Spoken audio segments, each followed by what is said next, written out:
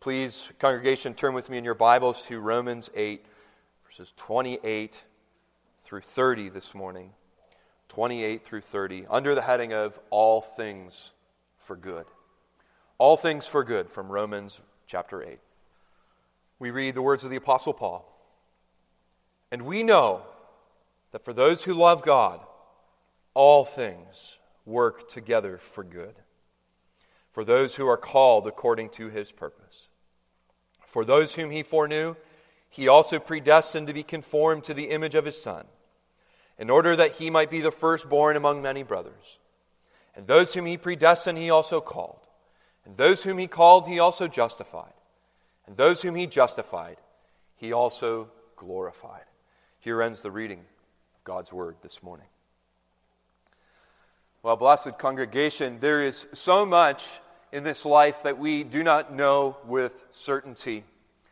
We don't even know what tomorrow brings.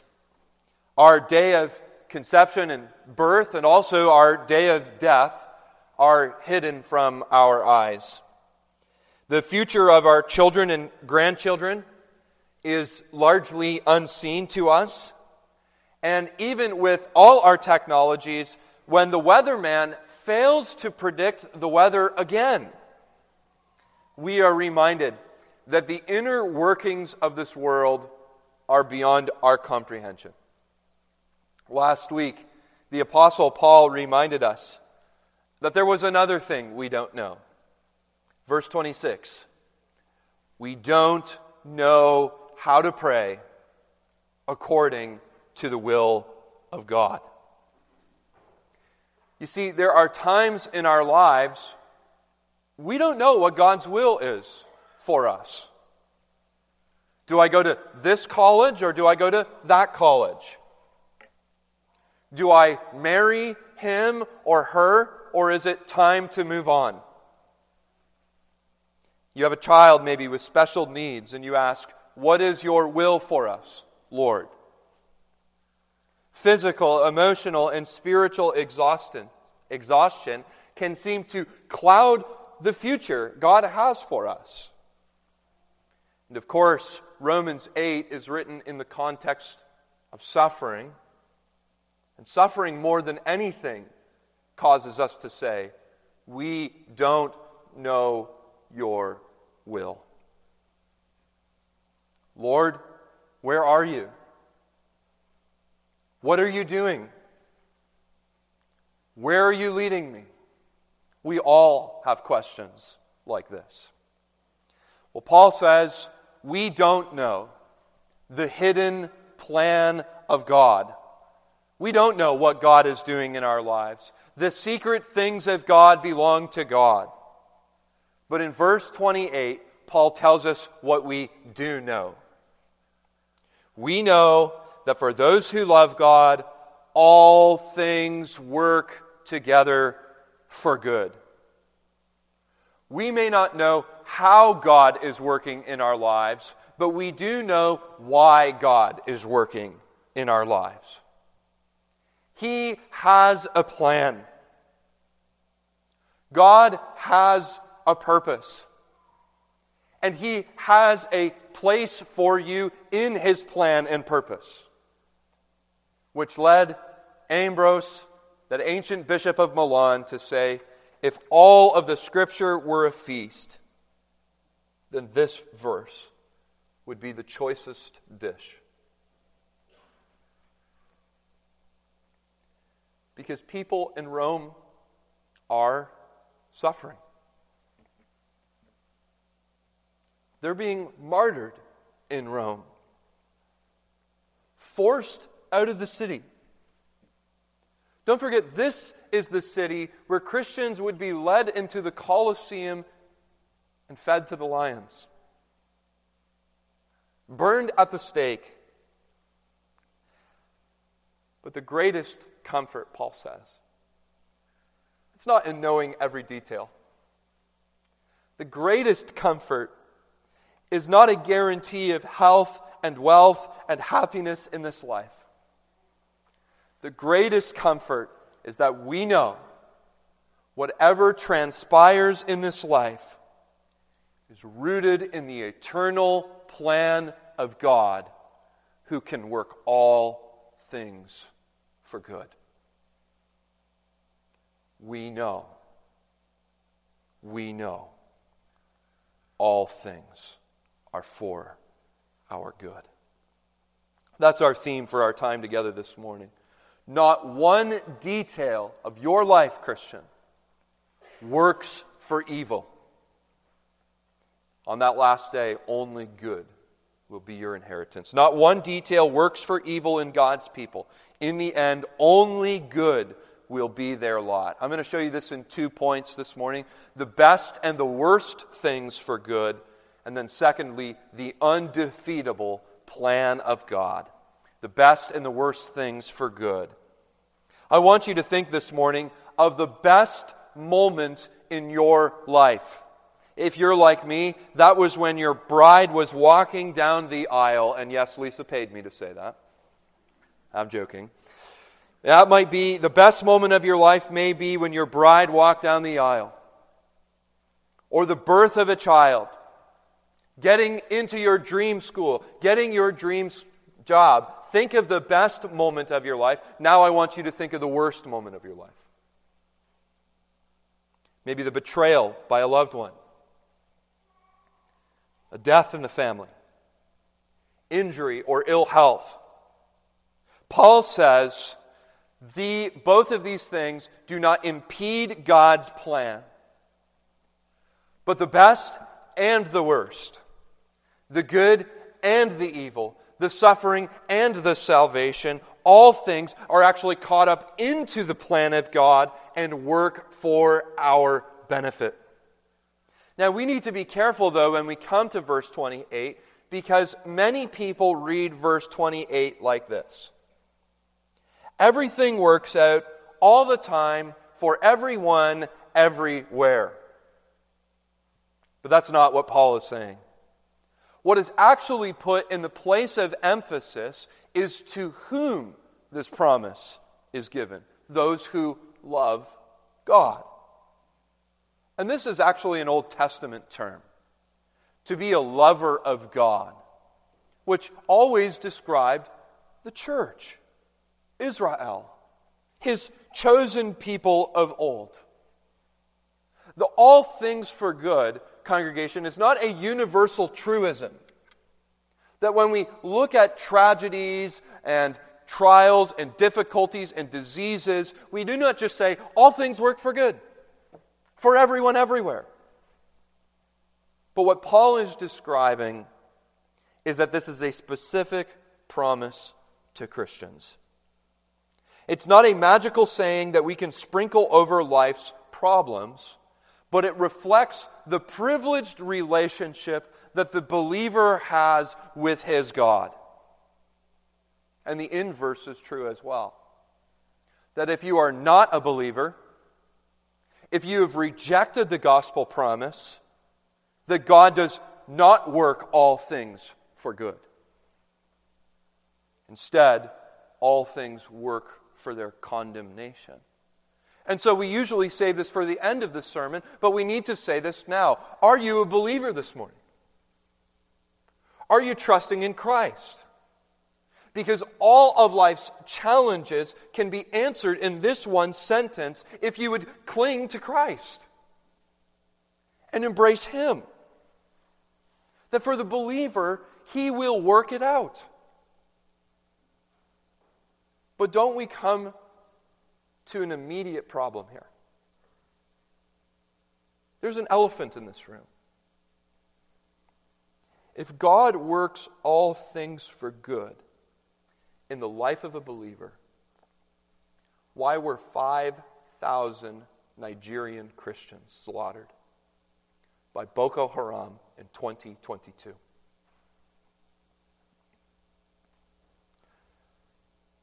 I know good Christian people who've experienced extreme personal setbacks, cancer, suicidal thoughts, stillborn children. How is that good? Just because all things work for good does not mean all things are good. You need to catch that this morning. Just because all things work for good does not mean all things are good. Paul, more than anyone, knows that evil things can happen to good Christian people. He himself, the apostle to the Gentiles, caught up to the seventh heaven, a man more like Christ than any of us in this room, was said to be in constant danger, enduring sleepless nights, hunger, anxiety. In 2 Corinthians 11, he says, I was thrown in prison, flogged, stoned by stones, beaten, even shipwrecked. He experienced evil. And this side of heaven, God never promised that all evil would be taken from our lives. But the promise of verse 28 is that everything that falls within the compass of a believer's life, especially suffering and adversity, actually propel us to glory. All things work together for good. And is there a single truth that the church bears stronger witness to than this? All throughout the Bible we see that it's in the darkest moments of history God produces the greatest good. When Joseph was betrayed by his brothers, sold into slavery, falsely accused by Potiphar's wife, forgotten in prison, we read that God was with him the whole time. And when he was raised up to second in command so that he could provide for his family, he learned God works all things together for good. When baby Moses was protected from the murderous plans of Pharaoh, floating down the Nile, picked up by Pharaoh's daughter, raised in Pharaoh's own palace, he learned God works all things together for good. When Esther became queen in the Medo-Persian Empire, right at the moment of Jewish genocide, she learned God works all things together for good. You see, you might be aware of two things God is doing in your life, but there are 998 other things He is doing behind the scenes. And every single one is in His control and for your good.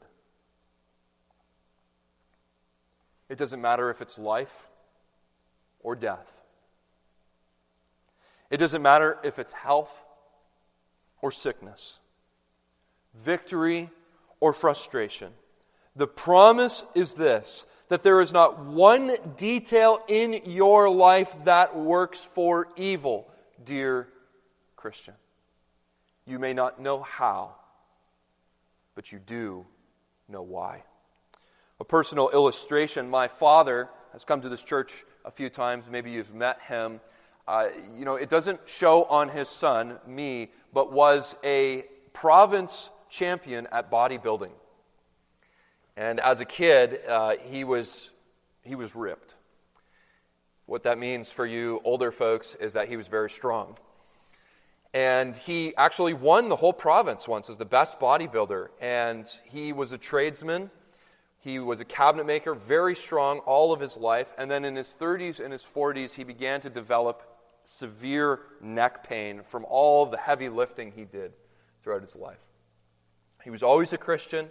He always loved the Lord. But his affliction drove him to his knees. He will tell you, if you ask him, that it was his affliction that drew him closer to the Lord. It was the great trial that he went through that took him from passively going to church, passively reading his Bible, to actively seeking God. He can even remember the day when he read Psalm 119, verse 71, I thank God for my affliction, for it taught me your statutes. Christian, I don't know who needs to hear this today, but your depression is not for your destruction. It's for your salvation. Your miscarriage is not for misery, but is for glory. Sin, suicide, adultery, fear, pain, illness, and every other good thing that comes to us in this life, we are told by some hidden mystery of providence will be made to work for your good. And Paul does not mean health, wealth, and happiness. I said it last week, but I say it again. God's number one goal is not to make you happy. It's to get you to heaven. When Paul says good, he means God's greatest good. Revealed in verse 29. That God's great purpose for you is that you would be conformed to the image of His Son. He is the God of all good gifts, but there is no greater good than to become like Jesus. And there's actually a beautiful word picture here in verse 29. I'm going to say a word in Greek, but you will probably be able to pick up the English word there. Paul says to be conformed to the icon. That's where we get our English word icon of His Son. An icon means the likeness of, a picture of someone else. For example, Michelangelo's David is an icon of what he thinks David would look like. Michelangelo took a big slab of marble and he chipped away and he chiseled and he refined until it looked like David, or at least what he thought it looked like. This is what God is doing in your life. Not to make you look like David, not to make you look like Pastor Jacob, but He is chiseling away at your character. He is sanding down your words. He is chipping at the rough edges of your thoughts and your actions to make you like Christ. We need to understand as God's people that He is not about just our earthly good. God is concerned with the greatest good, which is eternal life in Christ Jesus. This isn't a promise that God's just got your back in this life. This is the promise that He is going to refine you. He is going to knock off your edges. He is going to sand you down to prepare you for glory. All things work together for the greatest good. Something that's gone up in the last few years, the United States, Canada as well, is this phenomenon of increased anxiety. But he who loves God, is called according to His purpose, should be assured that everything that comes to him is for his good. Why do we destroy ourselves? Thomas Watson says, "Why should we kill ourselves with care when all things shall sweetly concur and conspire for our good?" Anxiety comes when life goes wrong, but if God works all things together for good, life never goes wrong. There's no such thing as chance. The universe is not random. Our Father is in control. Christian, you don't need to fear the circumstances of life, or that life will ever go wrong. Paul says life will always be for your good. And all things here, Paul says in verse 28, all things work together for good, includes, listen to this, backsliding and sin. Now, sin is always bad, and we will always regret sin. But God's grace is greater than our sins. He can take even the most wretched thing that cost the Lord His blood and use it for good. God can take sinfulness, and sometimes He will even allow us to fall into sin. The Westminster Confession says, so that He can humble us, to show us the corruption of our hearts, but to raise us up to a closer and more constant dependence upon Him. When Paul says all things, he means all things for good. As we turn to our second point, the undefeatable plan of God, I need to make a confession this morning. I am a Calvinist. I believe that God is sovereign, and that He is sovereign, yes, even over the subject of salvation, choosing in eternity past who would know Him and love Him and embrace Him, and leaving others in their sin and perdition. I'm not ashamed of this, because that is the reason Paul grounds the whole hope of the promise in the assurance that God's purposes will come to fruition. There is an undefeatable, there is an unbreakable plan of God that has existed from before the world was created and will exist all the way until that last day in Christ the Lord. This is what the Puritans called the golden chain of salvation. That God has a plan. But if everything is left to chance, I want to suggest to you that there is no assurance. If we say that God is not sovereign and not in control, how can we know that all things work for good? But God assures us that He does have a plan, a chain forged in eternity past that runs through our lives and is fastened and bound in heaven.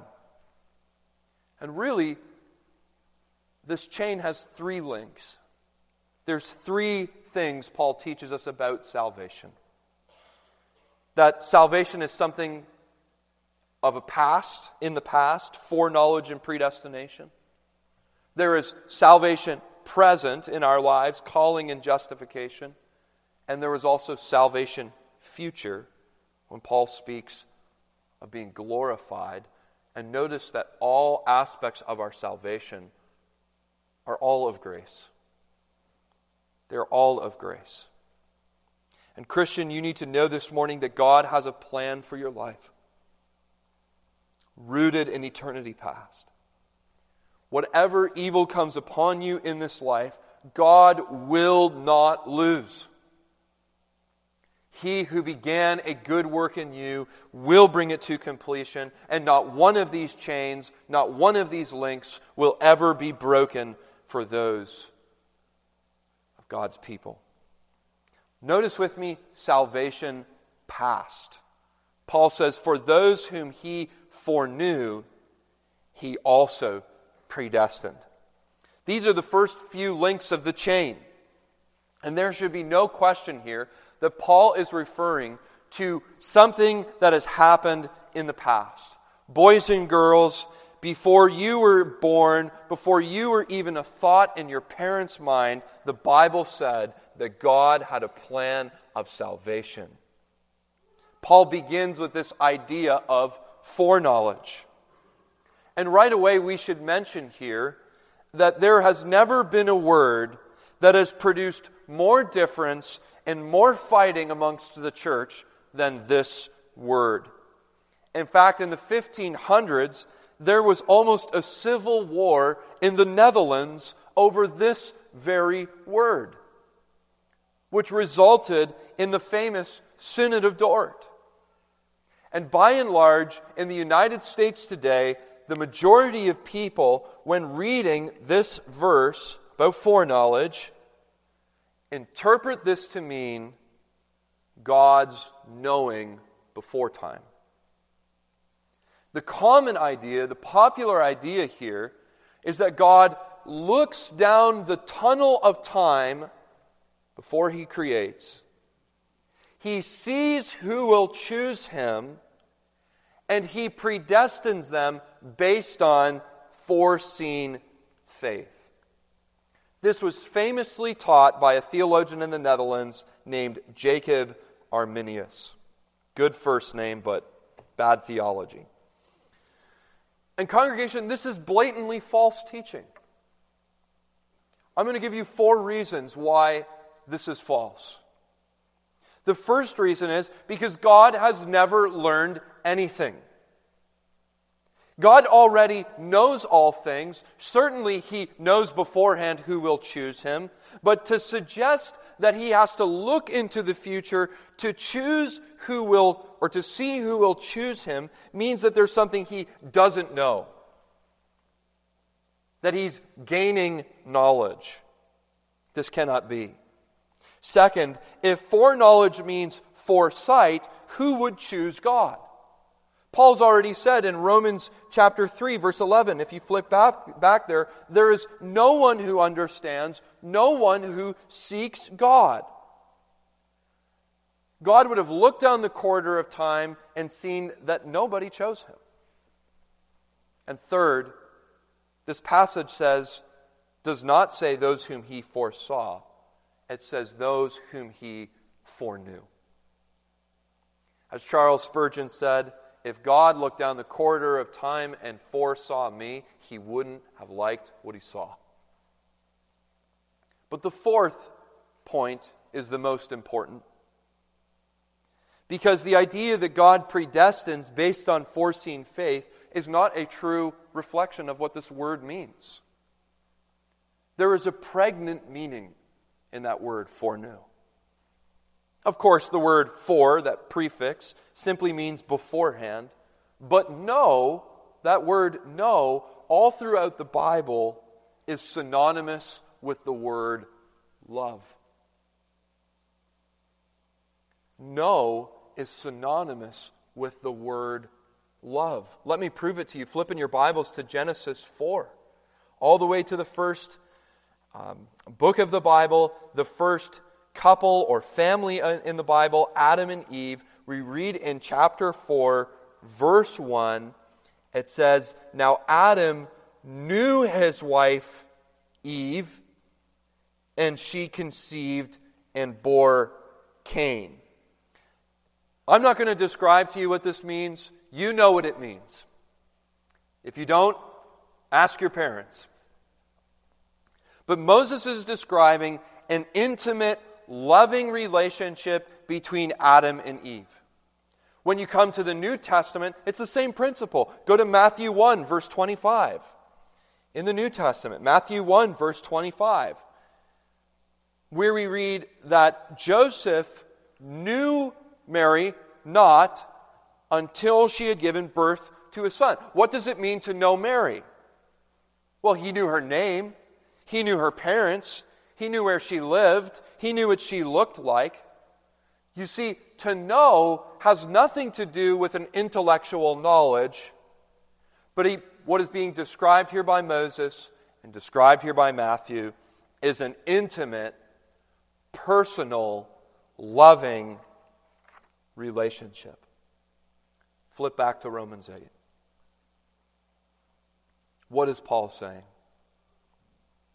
We could translate verse 29, for those whom He chooses to love. Those whom He chooses to love. What this means is that it was God who chose to lay His hands on me and save me. Jesus said, it's not you who have chosen I, but I who have chosen you. God chose the church long before the church ever chose Him. God loved us before we loved Him. And out of the fallen mass of ruined sinners, He predestines them to choose Him. Pre, again, means before, but destin speaks of the destination or the goal. The Greek can even mean horizon, where the sun meets the circumference of the earth. The idea here is that before your journey even started, before you were even a thought in your parents' mind, before the fall, before the world, God had determined your greatest horizon. He had determined your destination. He had plotted out the way for you. Now, of course, we'll deal with predestination more so in Romans chapter 9. But Paul's point is that it is the guarantee of salvation. You see, Satan is going to throw things at you to try to mess up your life. Satan is going to throw sin at you. He's going to throw trials at you, frustrations, and different things that are going to seek to knock you off your way. But God doesn't just love you. He has determined every step of your life so that He can have you. Steve Lawson says, predestination is like God pouring concrete on the whole process. That's what predestination is. It's the irrevocable, eternal counsel of God Almighty from before time began, never to be thwarted, never to be undermined, never to be altered or rerouted. All things work for that good in the believer's life. Paul says there's salvation present. That's the second thing he draws our attention to, is that God actually accomplishes this in time. So foreknowledge and predestination are before time in eternity, but calling and justification are in our present lives. Those whom He predestined, He also called. And that word call means to utter in a loud voice. Think of it like a summons. If you've ever been summoned to court, you know that your name has been chosen, and now you have to show up. It's the same idea. That in eternity past, God circled your name in His book. He's called you. He's chosen you. You must show up. He will bring salvation to bear on your life. And notice these things about the call in verse 30. The author of the call is He, referring to God the Father. Second, the recipients. He's not calling everyone, but He's calling those whom He foreknew and those whom He predestined. And notice the power. It's a loud voice. Just like Jesus said to Peter. Oh, Peter, Simon Peter, Simon. He is calling you. Jesus said, no one can come to me unless the Father who sent me draws him. It's a powerful calling. And it's done in two ways. The preacher stands before you and says, repent and come to Christ. Or maybe your dad around the dinner table is saying, confess your sins. Come to Christ. Your catechism, your Bible study teacher calling you, come to Christ. That call goes to everyone. Doesn't matter who you are. But then there's a second part. The Holy Spirit has to come and apply it to your heart.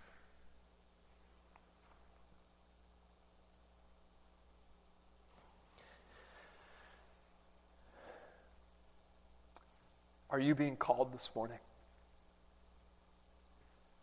Is God calling you through this sermon to come to Jesus? In your heart, may the Spirit apply it to you. That external call needs to go to everyone, but that internal call needs to be between you and the Lord.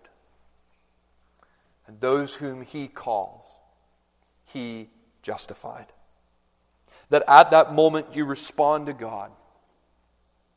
When a man and a woman forsake their wicked ways and they turn and they embrace Jesus as Lord by faith, Paul says at that very moment they are justified. It is as if they had never sinned or been a sinner. At the moment of God's internal call. It could have been, again, at family devotions, at church, or just at home with an open Bible. At that moment, all sins are washed away. Your sins were as scarlet, and now you are as white as snow, as if I had never sinned nor been a sinner.